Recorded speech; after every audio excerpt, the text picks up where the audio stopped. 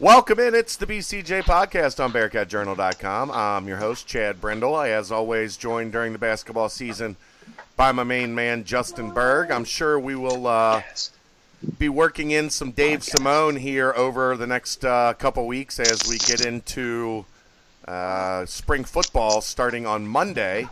You can find our exclusive one-on-one sit-down with head coach Luke Fickell that gets a head start on what to look for in the spring on the Carson Field football board. Please go check that out.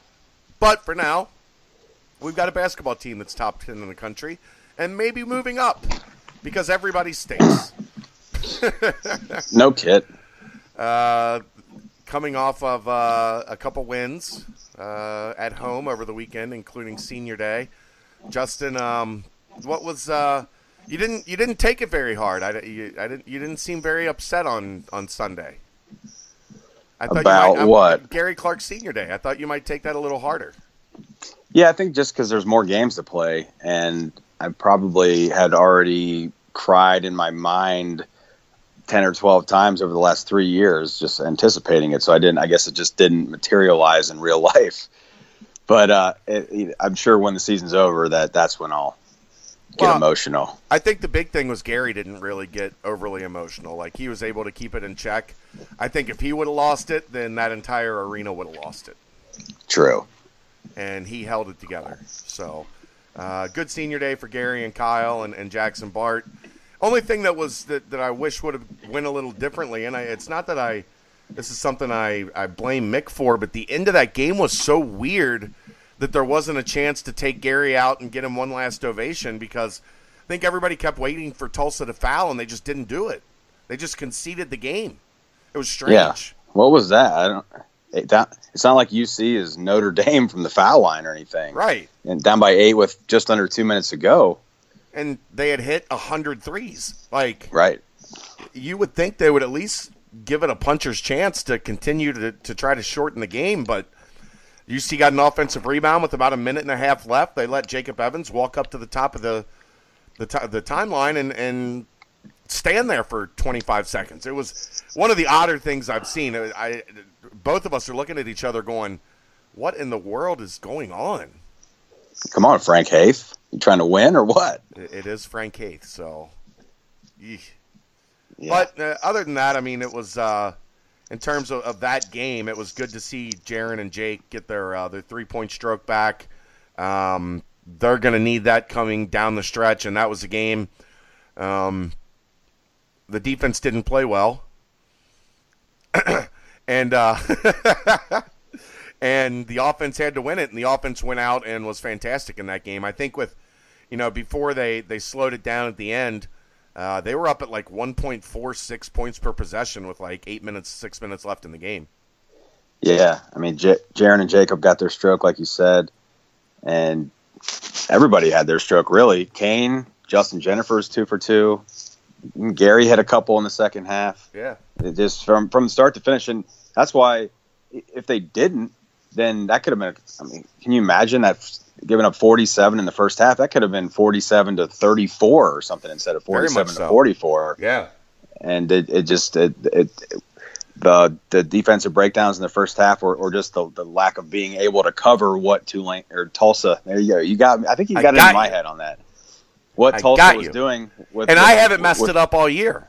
Yeah, I've done it recently a couple times, but Tulsa just spread the floor with E2 at the 4, and then all their guys are hitting shots, and it's hard for UC to cover, especially with Gary in foul trouble, and then Washington and Brooks aren't able to really get out there and do much, so they just couldn't get out, and there's just too many open shooters. But yeah, I mean, it was nice to see them get their stroke back. Second half was the adjustment, of course, with putting Trayvon Scott in there and then Clark back in with not sitting with the fouls, and that's what they did last year. That Marshall game was very similar situation, and then even a couple games after that where Trayvon was doing a good job covering the 3-point line, and I imagine we'll see that on Thursday night too because Tulane also spreads you out. Probably on Sunday as well. Yeah. It was interesting. I went back and watched the first half, and early in that game, they were trying to play more of a traditional man, where they hedged the ball screen with the big and then recovered. And that's what Tulane was eating, or Tulsa, God, you got me, you son of a. That's what Tulsa was eating them alive on, was they weren't very sure in that defense because it's not something they've played all year. Guys were getting lost in their rotations because they weren't used to, the staying with you, fighting through the ball screen, and then as waiting for the, you've got somebody that has to tag the roll, the pick and roll. So you have somebody that has to tag the roll, and then when the big recovers, that guy has to release and get back to his responsibility, and they just got lost in their rotations. And you have to credit Tulsa. They moved the ball well and hit a lot of really wide-open step-in looks to get a rhythm, and once they got a rhythm, I mean, that was crazy to watch in that first half because it kept feeling like, damn, Tulsa should be pulling away, and then every trip you see would come down and just bang, match it. Yeah. And it was like a tennis match almost, where it's bing, bing, bing, bing, back and forth on a long rally.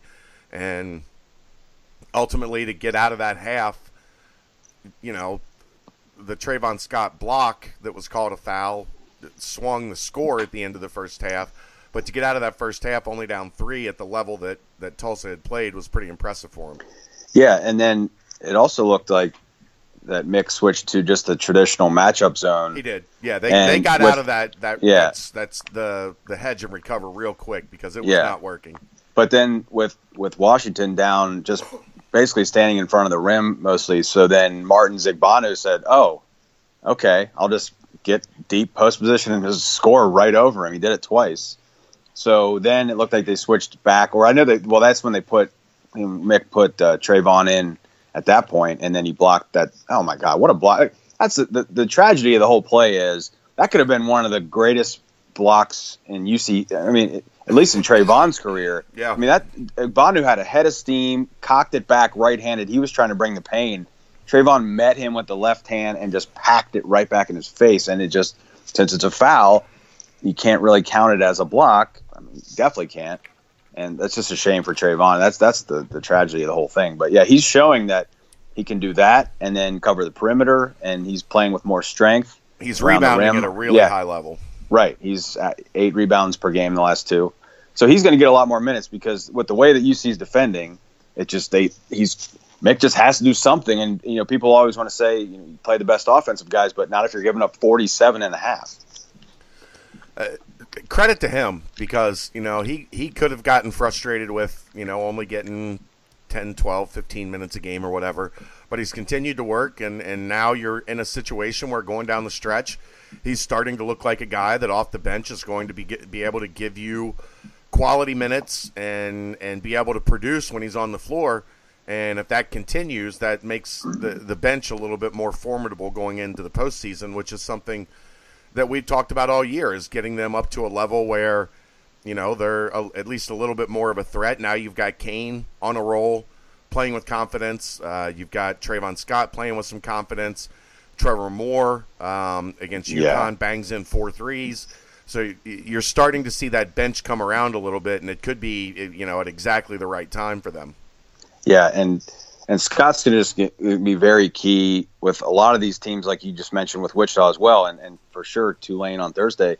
And there's just most teams that you're going to see they have stretch 4s these days, and the teams are just getting too many good looks against when UC plays a traditional big guy, whether it's Brooks or Washington. So that's going to be interesting to monitor the minute distribution between Washington and Scott and potentially Seme too, who's shown the ability to defend the perimeter. Like he in the second half against Wichita, I was going back and watching that, and he caught Shamet on that switch, and Shamet tried 2 different series of moves and nothing, and he ended up turning the ball over. So I don't know. You may see Brooks get phased out a little bit, and Kyle as well, just with his total minutes, because you got to find a way to get some stops. You can't you're not going to expect to just hit a ton of threes every game to match it. Yeah, you need to at least hit at a better clip than they were in the 2-game losing streak, but there's probably a happy medium in there somewhere where they settle at, 36, 37%, and you're going to have to get stops in that situation. And you'd need to do a little bit better job, obviously, defending the three-point line, which is, where some of the matchup and rotational issues come into play. So, yeah. Overall, though, a good 2-game stretch to hold serve after the losing streak and get you into this week, which, for all intents and purposes, is a championship week feel for Cincinnati. Unfortunately, they have to go on the road for both of these games because Bank of Kentucky or BB&T Arena was not available due to the 9th region tournament. So that's where that came up. They wouldn't have had the BB&T Arena has a long-standing agreement with the 9th region in Northern Kentucky to host their regional tournament, and that is this weekend. So they couldn't play games at BB&T Arena.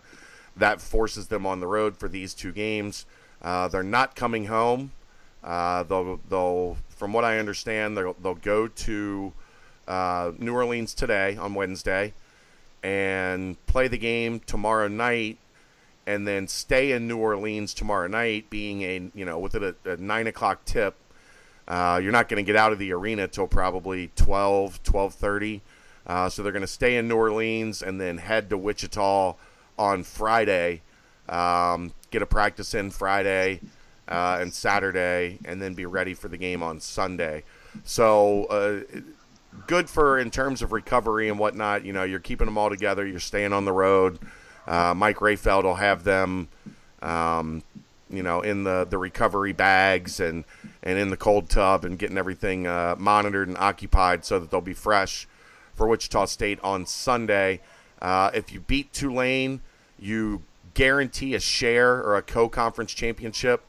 If you beat both, then you are the undisputed conference champion in the American this year, which that's one of their goals. Had to be one of their goals. It's what you aim for when you start a season, is to win a championship, and they have that within their reach right now. Yeah, and they, under Mick's regime, have not done that yet.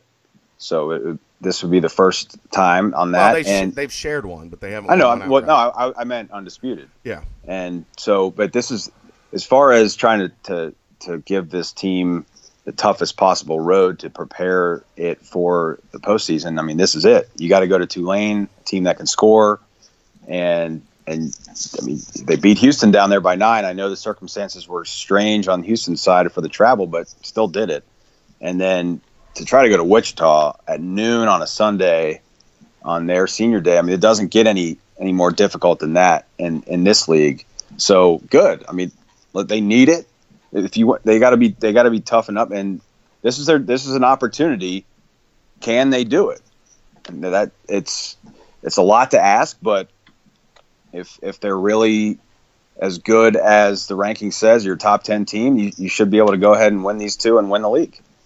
And in terms of impact on the tournament, looking at Bracket Matrix right now, they are listed as the number 2-3 seed. Auburn lost last night. They are kind of falling. They're 1 spot ahead. And then on the 2 line, you have Duke, North Carolina, Purdue, Michigan State. If you can win these 2 games, a 2 seed is very much back in play. Right. So, you're controlling your destiny here in terms of not only seeding and getting an easier path, but also in terms of location and maybe getting to play in Detroit or Nashville or Pittsburgh instead of Wichita or Dallas, instead of, being able to be in a place where a pretty large number of your fans are going to be able to come out and see you, as opposed to, getting shipped basically a flight away, because people aren't getting in their car and driving to Dallas or Wichita. It's just not happening. But, a little too far. Yeah, but, obviously a trip to Pittsburgh or Detroit or Nashville, those are all roughly 4 or 5 hours away. Even Charlotte. Yeah, you can. Well, I mean, you got. I mean, that's not 4 or 5, but it's still a reasonable drive. That's Duke, North Carolina. Like, you're not going to end up there. Like, it just unlikely to happen. So I haven't really been considering Charlotte. But you can still, you can still easily make the drive to Charlotte. I do it every year. It's not that bad. Stop in Asheville, North Carolina on your way there. And Biscuit Head. Biscuit Head. You got to do that. I heeded that advice last time I was there, and it is definitely worth it. It is the best breakfast I've ever had. So yeah, it's ridiculous. Tulane, you'll have a scouting report coming up, but obviously they have a very talented offensive team. The game could be very much like Tulsa, in that if they're making shots, you're going to have to match them. They're not very good on defense. They are very good on offense. So, it could be a game that you're going to have to win 83-76 or something in that range, which we haven't seen this team go on the road and put up, 75, 80 points all that often. No. And Dunleavy's team loves to play up tempo. That's when they're at their best.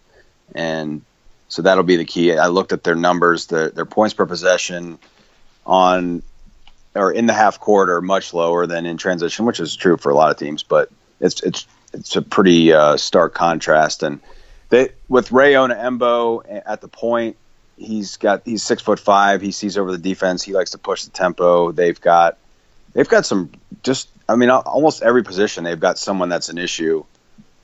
The freshman Caleb Daniels, 6'4", off the bench as a six man. Even he's a guy you got to check. He's like almost 40% from three, and some of the guys on the team have been so impressed with him that they think he's going to play in the NBA. And then as far as the NBA, you're looking at Melvin Frazier. Have you seen how far his name is really jumping up on the list lately? He's a junior. Yeah. Now 6'6". I mean, a lot of people are projecting him to go after this year. And I mean, when he goes to the combine, there's a decent chance that people would say that people would like him for the first round because he's almost got a 7-foot wingspan. He's very athletic. He can shoot the three. He can do pretty much everything. So the big thing for him is the 3-point shot because he did not have that up until this year. No, he wasn't even close to where he is now. So Frazier and then Daniels, and then this guy Jordan Cornish, who transferred from UNLV, 6'6". He's been up and down, but he's if he gets it going, he's tough to handle. He's a big, bulky guard. So and Onaembo's 6'5", and so they all have really good size at those wing positions in the guard spots. And then the Samir Sahic, the 6'9" transfer from Vandy from Bosnia. He's out of Bosnia. He's a sophomore. He's a tough matchup for sure. He's like a really good feel, inside-outside threat. Just a guy they really haven't had, and he's been scoring in the teens a bunch of games lately. So they have their top six are all basically double-figure scorer type of guys. Daniels just doesn't play enough, but it's going to be hard to stop them. The key is just going to make sure don't let them get any kind of flow and tempo. And as we've seen, of course, Cronin doesn't like the game to be too fast on the road. So if they can wrestle the tempo away and make it a half-court deal, then hopefully the Bearcats defense can squash them a little bit and have a chance to just find a way to inch their way to get some separation in that one. Like I was saying last time, this just feels like one of those games, just get to the end and let's see if UC has more points, and then you can exhale. Yeah, I mean, that's ultimately what it comes down to is just get the win and get on the plane on Friday to Wichita because if you lose that, man, then you've got a chance of not even sharing a conference championship, which being 3 games up with 6 to play, and the toughest part of their conference schedule was the last 6 games because you had 2 games with Wichita, 1 game with Houston, 1 game with Tulsa, who's in 4th. Basically all of your biggest games except for the Houston home game were in that final 6 games. So picking up a couple losses, not a big deal. Losing 4 of the 6 potentially would be a disaster for the way that this season had gone, prior to 2 weeks ago. Yeah, then imagine the Jucker Court message board at that point. I quit. It's all yours. Berg will be answering all your questions if they lose 2 games this week. I will be taking a leave of absence and focusing on spring football. Yeah, I can't see him losing 2 games this week, and I honestly, I think they've got a good chance at Wichita. I know you don't. I know you have a high value on Wichita from what they showed at BB&T Arena. It's not that I think lowly of them. I just think we didn't see Cincinnati's best shot at them in that game. I think they've got a chance to go in there and get a win. I just do. Yeah, they have a chance. I mean, they just – it's going to come down to scoring. You're not holding Wichita to 58. I just don't see it, especially on their home floor. Yeah, I mean, on senior day. I think it's going to – the scoring would probably be in the same range, in the low to mid 70s. And so UC's going to – I mean, can UC score 75 plus on the road against a top 10, top 15 type of team? I know they're not the best defensive team this year, but we just haven't seen that. So that just, I mean, it would be something that would be new to see them go down there and beat them like 78 to 72, because that's the type of thing it's going to take, I feel like. Now, there is a potential that they can get the game at a slower pace. UC could, and with some of the adjustments that they've made on defense recently, they may have a better chance to stop Wichita from getting into a rhythm. And then maybe you do hold the game into the 60s and you can win it 67, 63. I don't know. This is just something that we have not really seen Cincinnati do over the years. And so I'm not saying they can't. It's just that if you're looking at it objectively, you wouldn't think that they had that great of a chance. Yeah, I guess. I just the interesting thing for me is going to be Wichita is typically a team that runs a million different offensive sets. They didn't do that when they were here. So, Cronin has kind of hinted at they're going to do some things different defensively. Does that mean that Wichita goes to running their set offense and are they able to pick Cincinnati apart with a bunch of, design plays, or do they continue to try to isolate and find the mismatch and kind of freelance like they did at BB&T Arena? It's going to be interesting offensively to see what Greg Marshall decides to do in that game, depending on what Mick has up his sleeve in terms of giving them a different look defensively as opposed to what they saw at BB&T Arena. You have to think this game is probably for Conference Player of the Year as well, right? Yeah, probably so. If Landry Shamet comes out and has another performance like he did at BB&T Arena, he probably moves ahead of Gary Clark for that award. If Gary Clark can hold serve and get 15-8, 15-9, maybe Gary Clark, maintains that edge for the American Conference Player of the Year. Not that it really matters. Obviously, They're both going to be first team, but for fans and outsiders, I think that would be a really cool legacy to leave for Gary, because he was never that 19, 20, 22-point-a-game guy. That just wasn't his role. But still, he did everything well enough to be the Conference Player of the Year, averaging 14 points a game. Yeah, I just think it comes down to which team wins the game. If Cincinnati wins and they're the outright champ, then it's going to go to Clark. I don't think there's any question. If Wichita wins again, then it becomes a split vote, and then you don't know. It just depends on which coaches prefer which player. But you were talking about the adjustments, and that's definitely an area to focus on, because the first game, Greg Marshall really anticipated what Cincinnati was going to do on defense, and like you said, exploited a lot of mismatches and things like that. And it took a while for UC to make some adjustments to slow them down. In the second half, they were able to. Shamet only had 3 in the second half. So now it becomes, okay, is UC going to do what they did that worked in the second half, and then does Wichita have another adjustment to make to counter that?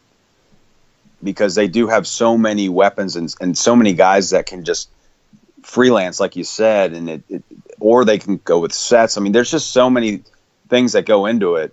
And then from UC's side, offensively, it seemed like they found that dribble drive, motion, spread offense that worked against Wichita. So then what does Wichita do to counter that? Do they go to a zone and then relegates the driving lanes, almost non-existent because you're not moving guys around as much. So it's just a big time chess match. You can see the makings of Mick Cronin versus Greg Marshall on the chessboard for as long as both these guys are at the helm of their schools. There's just so many pieces on each side and so many strengths and weaknesses and just different things like that. So it really, this game is I think that's just the game within the game to see how they each adjust to what the other game plan ends up being. And I think we didn't talk about this, and the more I thought about it, the more I think we should have, because I do think it played somewhat of a factor.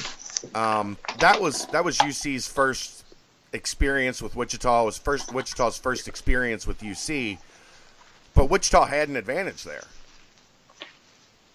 Because Donnie Jones, who had coached at Central Florida for quite a while, up until a couple of years ago, until last year, he had experience with Cincinnati. He knew what Cincinnati liked to do on defense.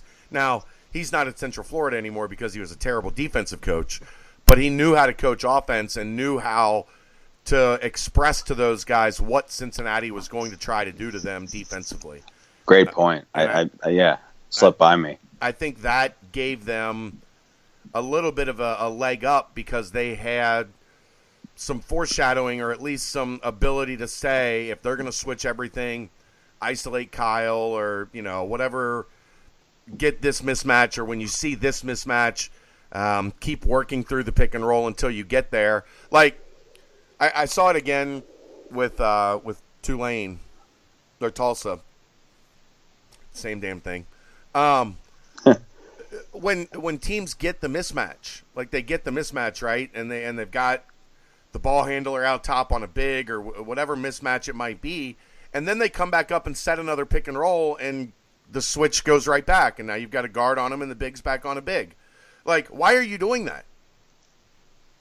I know pick and roll might be your designed quote unquote set in that situation, but you've created the mismatch, and if you come back up and do a high ball screen again, you're eliminating the mismatch. Like that, it doesn't make a whole lot of sense to me when teams do that against that switching defense. But Wichita State didn't do it. They got the mismatch, and as soon as they got the mismatch, they went isolation 1-4 flat. Like Landry Shamet, you got Kyle Washington, now go.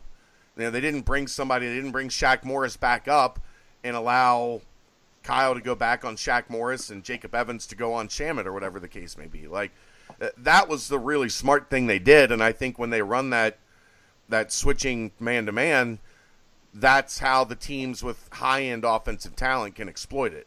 And Wichita State did, and others have kind of played back into Cincinnati's hand by running another ball screen and letting them get back to what they wanted in the first place. Right. So that's where Scott becomes a factor, because if you switch and you get Trayvon on Shamet, then he can stay with him, and he's got the length to bother his shot. But I know that in the first game that UC really was focused on the 3-point line, and Wichita State didn't get a ton of attempts. I think they were less than 20 attempts in the game. No, they just were really hot in the first half. Yeah, 8 for 18, and they hit some key ones in the second half too. But that seems to be the especially when they're at home, you don't want to give them a ton of looks. But then there was other mismatches where they just did a good job of finding, whether it was Evans or somebody or Cumberland down on Shaq Morris, and they did a high-low pass or something like that. But what I saw, I was looking back at the film, and I'll have another inside the film room thing coming up over the weekend here, leading up to the game. But what I kept seeing was Rashard Kelly and Darrell Willis, and Shaq Morris to an extent, were really pushing Clark and Washington so far out of their spots that they were almost catching they were almost posting up like a step inside the 3-point line. Yeah. And it's really just gummed up the works, and it really took those guys out of the picture. So as much as you want to look at how UC was 7 for 23 from 3, and that's 30%, especially trying to beat a good team, it just doesn't bode well. But there was no spacing. But if you can't get Clark and Washington the ball 8 to 10 feet and in when they catch it, it's going to be much harder for them. And that's just Wichita State. Just they have the personnel to be able to do that, and if you watch when the shots would go up from the outside on the 7 for 23 from 3, you would see very fundamental box out.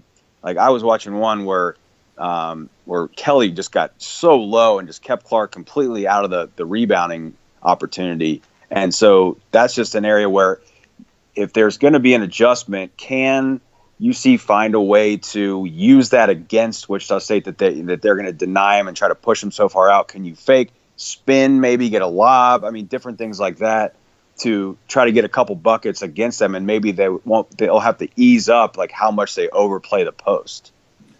They tried a couple lobs in that game, but it went terribly, right?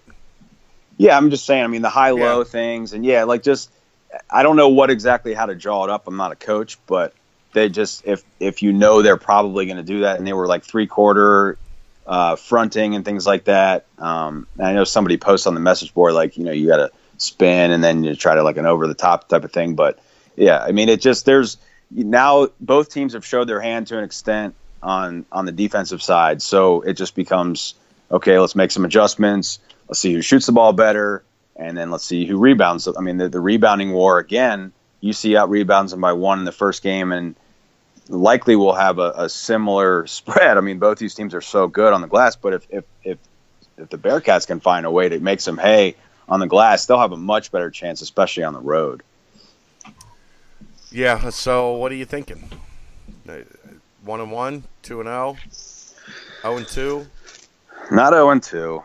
I think they're going to. I mean, I do think that the Tulane game could get dicey at times, and it'll just be one of those where your significant other is not going to want to be in the room with you, and you maybe need a alcoholic beverage or your however you calm your nerves. Right, whatever your choice is. We don't need to get into it, but it's just going to be. There's just going to be stretches where you're going to be like, God, come on, because Tulane will just make some threes, and Cam Reynolds will just raise up even though he's guarded, and they also, and a guy like Frazier is just, here's something I was thinking about, and I was asking I was talking to Gary Smith of the New Orleans Advocate today, and about this matchup would be Frazier versus Evans, isn't it? I mean, that's a high level matchup, and Frazier's so long and athletic. Will he be able to take Jacob out of the game? Because Jacob, as good as he is, there's times where he can't beat his man just straight up off the dribble sometimes, and he won't be able to really shoot over a guy like Frazier. So there's that aspect of a guy like Frazier that could get a steal, or he can just ignite the team, and that, I don't know how many people they have. What, they got 4,100 seats in that place, Deflin Fieldhouse. So it just feels like one of those games but I think at the end of the day, Cincinnati, it means just as much to Cincinnati as it does to Tulane, because it's Evans' homecoming, and it's a chance to guarantee a share of the title. So I think at the end of the day, the Bearcats will win. I don't know what, I think the spread maybe will be 10 or 12, and I wouldn't bet on them to cover. And then I don't know, the Wichita game. I think that Cincinnati can beat Wichita State, but senior day, noon start. It's 11 a.m. in Wichita. Yeah, I mean, this is just a huge type of game that just over the years, UC hasn't had a ton of success in this type of a game when you're playing a team equal or better and they're motivated. And so it just, it doesn't mean that Cincinnati can't win and won't win. It's just going to take, they're going to have to play their tip-top best. You're not going to win shooting 30% from 3. You're not going to win if you get out rebounded. They have to, in every category, they have to accord themselves well, and then at the end of the game, they're going to have to get the stops they need. So it's right there for them, and it's not that I don't have confidence. It's just it's hard to believe that they can actually go down there and do that. They're going to have to play their best game of the year to win at Wichita, which I'm all for. Let's see it. Let's see what the best, let's see what your best looks like going into the tournament. I'm a proponent of that.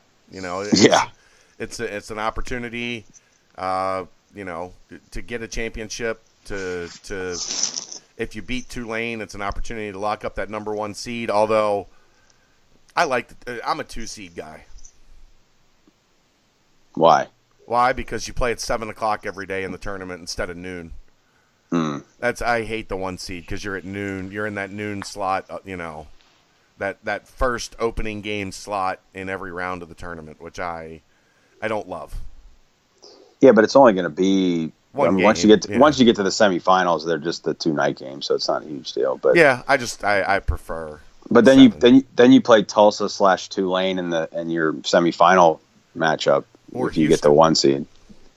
Is Houston going to drop to a 4? No, I'm saying if you're the 2, you get Houston. Oh, I'm saying as the 1, you would get. But I guess if you do get a 2 or a 3, then you would have to beat both Houston and Wichita more than likely to win it, and that would just add more tough games to your ledger and just your growth as a team. Unrelated, but not only unrelated for this exact point in the conversation, but just back to senior day, and we were talking about this before the game, and according to you, and I don't know if this really is set in stone. It's maybe a fact. you know. Okay, I told you it's a fact. Okay, so the retiring the jerseys at UC, the reason why there's only 3 is because they have a requirement that you must win Player of the Year, which is pretty lofty requirement. I mean, National Player of the Year, kind of hard to do that. Yeah, National Player of the Year. So, but how can you not make an exception for a guy like Gary Clark? I mean, what else do you need to do short of that to prove that you are a Bearcat that should be remembered for all time? I think we'll see something different in the new arena. Yeah, they should. Where it's maybe not a jersey retirement, but it's something to honor guys like Gary Clark and Sean Kilpatrick and Steve Logan, and I think there should be levels. I think there should be a higher level of acknowledgement for guys that were National Player of the Year than guys that were first team or second team All-Americans. Like I maybe that's crazy. Like, and the thing is, they had the wall in the west west baseline. The right baseline is where all the banners were. The east baseline is where all the banners were. The west baseline was they had that under the restaurant. They had the names of all the All-Americans. Yeah, I just don't think anybody ever really look to that. Like, it wasn't a prominent point in the arena. It was there, but it was just kind of there. I think they need to do something else for those guys that were All-Americans. Agreed. And hopefully they will. Yeah. But, retiring a jersey, if that's going to be your criteria, okay, then that's your criteria for retiring a jersey. But now you need to have something like where you hang the guy's jersey in recognition. So you've got a wall of Gary Clark and Steve Logan and Sean Kilpatrick and Danny Fortson and, all the other high-level, really, really good, impactful players that have come through the program that maybe aren't on the level of Kenyon and Oscar and Twyman. You need some balance in that. Like, you can't just say the only people that were ever good enough here to have that recognition are the guys that won National Player of the Year. Yeah, I mean, that's just, how many, only one person does that per year. Right. So you can't, it's so rare to have out of that. 350 teams. Yeah. So times 10 or whatever, 3,500 players plus. So yeah, it's just that I don't like that criteria, but I also think that beyond how good of a player he is, there's other stuff too that goes into it, as we've documented. And so it just, to me, if and right after that senior day ceremony, I walked over to Mayshock and I just said, hey, if there was ever a player to get their jersey retired, it's number 11, Gary Clark. He said, you're 100% right. But I don't think anybody would argue with me, so it's not that big of a deal to point it out. He deserves to be recognized in some way, shape, or form. Yeah. Long term in the new arena. Maybe name the court after him or something. Easy, Tiger. Easy. I mean, yeah, okay. Yeah, am I getting carried away? I don't know. I think a lot of people. It's named after a national championship coach, the court. You're going to take that away from Ed Jucker? Yeah, Ed Jucker's had his day. He has 2 national championship titles up in the 4th floor of the Lender Center. That's true. I think he gets the court. Yeah, you're right. Until someone else wins one, yeah, it's his. I mean, now if Gary goes out and is a monster leading them to a national championship, name the whole damn arena after him. I don't care. Exactly. So, but back to the this week ahead, Chad. You haven't Are you feeling 2-0? It sounds like you are. I think I am. I think I think with the experience and the leadership on this team, I have a good feeling they go into Wichita and get that win. Now, remember, I had a bad feeling about Wichita coming here. Uneasy. I thought Cincinnati won a close game, but I didn't feel confident because I just didn't think they were in a good place at that point in time. You know, I kind of got that feeling watching a practice before the Houston game. They just didn't seem as sharp as they had been earlier in the year, and I don't know if some of that is just the fatigue of a season or, you know, getting that 3-game lead can kind of make you a little bit complacent in your mind, whether, you know, you admit to it or not. I think that's human nature. 3 games up with 6 to play, we got this. And maybe you're not as sharp and you're not as dialed in. I think now seeing the finish line in sight is a different story. Because you now see, we go on the road and get these 2 wins. It's our championship. So, I don't know. I think getting that first full look at Wichita State is going to be a good thing for them. I think it's going to be a dogfight. I think it's going to be really close. For some reason, I just have a gut feeling they figure out a way to get that thing done and come home this week 2-0 and 16-2 in the league with the championship. And have the same exact record as last year, right? 27-4 and 16-2. Wasn't that what they were? Yeah, I think so. The only losses were to SMU last year? Or no, they lost 1 to UCF. 1 to UCF, 1 to SMU, and then 1 to SMU in the championship game. Yeah, that's another thing. So I mean, yeah, they were in the Big East for a while, but in the 12 years that Cronin's been here, they don't have a regular season outright, and they don't have a conference tournament championship yet. 2013 Big East tournament champions. Oh, that's right. That was vacated. 2013 Big East tournament champions. I'm claiming it. I'm putting it on 12. the wall. Or 12. No, it's 12. Yeah, 12. 2012 Big East tournament champions. I'm putting it on the wall. Okay. I mean, beating Syracuse should have just crowned them right there. I mean, they beat Georgetown in overtime. They beat Syracuse that hadn't been beaten all year with Fab Melo. 2012 Big East tournament champions, Cincinnati Bearcats. All right, no one can convince me otherwise. I'll give it to you. No student athletes were paid in hookers for this championship. That we know of. No, I'm pretty sure on that one. I know. No one on that team has herpes from a sex party hosted by an assistant coach, a staff member. Oh, the old Louisville Cardinals doing what they do. Yeah. On the way to prominence, on the way to those 2 giant stadiums, or the stadium and the arena, and all the fanfare.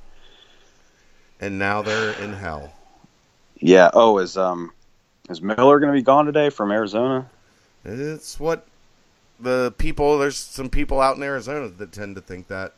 Yeah, it sounds like it. I mean, is it? Yeah, we don't need to even get into that. That's just a whole nother deal. But I just wanted to say that, like you mentioned this before, when we were talking about recruiting, on how the UC coaching staff they have like a third eye to look at like potential bad situations or basically people that could lead to bad situations, and they just say, all right, we're not going to recruit this kid anymore, right? I mean, that's just been the way that they've done things. This is exposing some of that in that, like, it's only one guy, but there's a bunch of these guys out there. Like, if Christian Dawkins was involved, you knew shady stuff was going on because that's what Christian Dawkins does. So then you get away from a kid that's, got Christian Dawkins with his hand out looking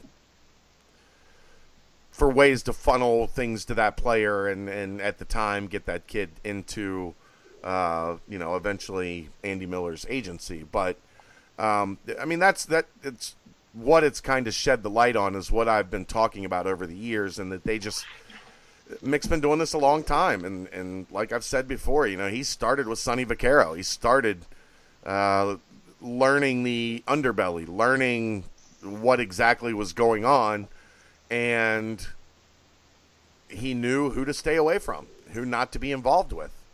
and that's a direct line into keeping your nose clean. Is you're not dealing with the people that you knew. Andy Miller was not on their good list. Like, that guy wasn't allowed around. So, and remember, Mick was a huge Adidas guy.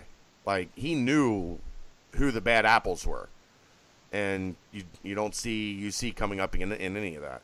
So, yeah, I mean, I don't know how much it actually changes anything, because the power players are still the power players, and the hierarchy of college basketball at this point is what it is.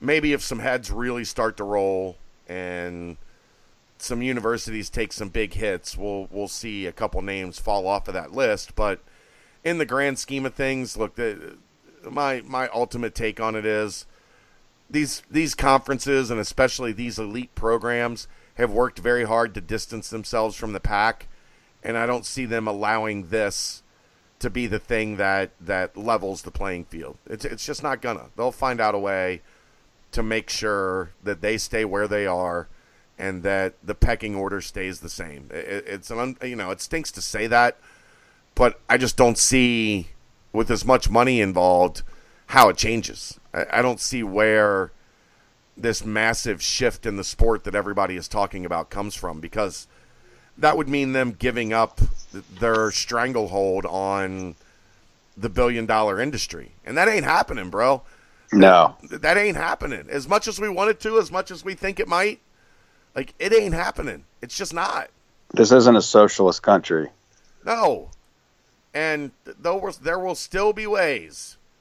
Whatever they take away now, something new will pop up. You can guarantee that. It's been happening since the beginning of time. So I don't see it being any different. I know that's not what people wanted to hear, but I'm just honest with it. That's just my take from what I see from the inside. Yeah, I mean, you've been around all that stuff for a while, and the recruiting, and so yeah, you would have a better take than I. I mean, I would have no idea. I've been to one really, AAU event before, but yeah, it's just the only thing else to say about it is just that some of this stuff, it seems like it's pretty arbitrary, like a dinner getting paid for or whatever the case is. It was almost like why do you got to drag some of these schools and under the mud just because somebody whatever got some regular thing. I don't know. It just seems like some kids' parents got dinner that they didn't know that the parents even had. Yeah, which is not illegal. They can do that. You're allowed to meet with an agent. Now you have to pay for your own dinner, but I mean, that part of it, like what? Could you imagine? Like Miles Bridges had to repay $40. Can you imagine him like going in? Like, hey man, you got change for $100? Like, for real. Like, if you're going to be eligible tonight, son, we're going to need $40. It's unbelievable. Seriously, $40. That's what we're doing here. Well, bottom line is that, like we were just talking about, Mick knows what's going on in that world, and that's a big thing. And so when people talk about recruiting here, and they say, why aren't you getting this kid? Why aren't we on that kid? How come you recruit this kid because only these schools are after him? Well, I mean, he's just doing the best he can. And, I mean, it's probably a lot better than a whole host of other people could do. Yeah, very much so. Also, Laquill Hardnett. Yeah. Speaking of recruiting. Yeah, 6'8"-ish. I'd say 6'8" is pretty comfortable in his size. I'm sure you've gone back and watched videos of him. What did you think? I haven't seen a ton of him. I've just seen what's on there, and it seems like he has the potential to be a very, very long guard that has a pretty good feel, right? He looks like his handles are pretty solid. I mean, he plays point guard for a team that won the state championship in Maryland, and public schools winning state championships in Maryland almost never happens. Wow. Well, I know he has some other good players on that team, right? And he's got a kid, Anthony Higgs, that's committed to Ole Miss, And then there's a 2019 kid, Andre Walker, that's getting some Division I attention. I mean, there's 6'8", 6'8", 6'8", maybe 6'9" across the front line in high school. That you're gonna win some games with 3 high major Division I talents that are 6'8" or 6'9" and pretty skilled, no matter where you're at. Yeah, and let's share, of course, that every time there's a potential commitment to UC, and I'll text Chad and say, you know, what's your read? You think UC is going to get him? And then once he says that they did get him, then he'll say a couple things about him, and then I'll say, okay, but what about the thing I'm going to ask you? And Chad said, yes, he can put the ball over top of the rim and place it into the basket with both hands. I said, yeah, with both hands. And I said, okay, phew.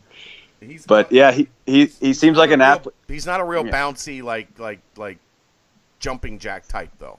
But he's more of a he's got the feel and the skill set, and I love just the quotes from Brian Snow's article about, he just said, I want to go to Cincinnati because I know they're going to make me work for everything that I'm going to get, and I need that right now. And that's virtually the same thing that Logan Johnson said. Yeah. So that's just it's like a little Moneyball-ish niche type of thing. That's just, you know, some of these, you know, like Gonzaga and even Wichita State and some of these programs that aren't in the Power Fives, and that have risen to somewhat of a level of prominence, is like they have these niches that a certain crop of players, and they recognize that, and they say that's where I fit. And so you could look at who was recruiting him and all that stuff, or you could say, hey, the kid's 6'8" and can handle and shoot and do all this stuff, and he wants to work hard. So let's give him a shot. Yeah, and you know, go ahead. Oh, I was going to say, and as we talked about before we started recording this, he has moved into the top 3 names in UC basketball history, along with Cashmere Wright and D'Antonio Wingfield. Chad's point of view is that Cashmere would be number 1 because it's just the smoothest name, and there's no one else has it. And you always got to love D'Antonio. It's just I haven't heard that name either from anybody else. But now you got Laquill. So those would be my top 3, and I think a lot of people's. Are you going to go with his nickname? What's it? What is it? Quilly from Philly. Ooh. Because he's from Philly. He's in Baltimore, but technically he grew up in Philadelphia. He was in Philadelphia until 8th grade, and then moved to Baltimore for high school. So that's that. Eric Lilly found that somebody called him that after one of his high school games, and we're trying. I'm not sure if I love it, but it's pretty good. Quilly from Philly. I don't even think you need a nickname with a name like Laquill. I think you're fine with that, as far as I can tell. Well, I mean, they're not going to call him Laquill here. He's probably going to be Q or Quill in terms of like what he gets, what they yell at him at. Right. Well, yeah, Quill. Practice. Yeah. Okay. Without the just the Quill, that's still pretty nice. Yeah. But you know, there's. Brian Snow's got a couple articles up. I had an article up on his impact. There's plenty of talk about Laquill on the message board. Just wanted to touch on it here before we go. So I think that about wraps it up. You got anything else? Yeah, I just wanted to thank Snips Media for sponsoring us the last 3 months. Today's the last day of their commitment to us, and hopefully we got some people to go check out their site and post using the Snips Media, sni.ps. And you may make some money. You'll get some good information about the people who are looking at your posts. So big shout out to that company that's based in Chicago, and everyone at BCJ appreciates it. That we do, my friend. That we do. Thanks to them for their sponsorship. Hope to be able to work with them again in the future as that company gets bigger and bigger, much like Bearcat Journal. We got a ton going on. We've got, obviously, the last month of the basketball season upcoming. 2 big games in the regular season, the conference tournament and the NCAA tournament. Spring football starts on Monday. I will be there as often as possible, given my wife's health situation, which is good. Not a bad thing, just going through, getting ready to go through the transplant process in March and April. So we will have somebody at pretty much every practice, if not every practice, as long as things work out the way that we want to. barring any, surprises. But we've got that going on, and then I will not, obviously, probably be on the road for April and May recruiting. But the good news is now with our affiliation with Scout.com, Evan Daniels and Brian Snow and the national team will be out doing that. So you will still be getting plenty of info. We've got Tim Adams and Jeff Gentle covering the UC baseball team. Shane Kenny doing a bang-up job on UC football recruiting, along with national guys Bill Green and Alan Trieu and a couple of others around the nation when a UC target pops up in their region. So there is no better time to be on Bearcat Journal. We are on fire with the level of content that's being produced right now across multiple sports and from multiple sources and connections with high-level information. So if you're not a member, get on that. If you are a member, thank you. We really appreciate it. No doubt. But that's going to wrap it up. Cincinnati again at Tulane on Thursday night at 9, the always popular Thursday night at 9 p.m. tip. And then Wichita State on CBS, national television. Good opportunity to make a name for themselves on Sunday against Wichita State in the Roundhouse. So and then Selection Sunday shortly after that. So, no, that's the following week. Brain cramp. Yeah, week later. But hey, a week away from Selection Sunday. Undefeated on CBS this year, right? On regular CBS. Yeah, against UCLA, right? Yes, sir. So they're 1-0 on the road on CBS. Now I feel even better. Now I feel good. I feel good about my pick. All right, man, that's going to wrap it up. Thanks, Justin. We will see you next week. It's the BCJ Podcast on BearcatJournal.com.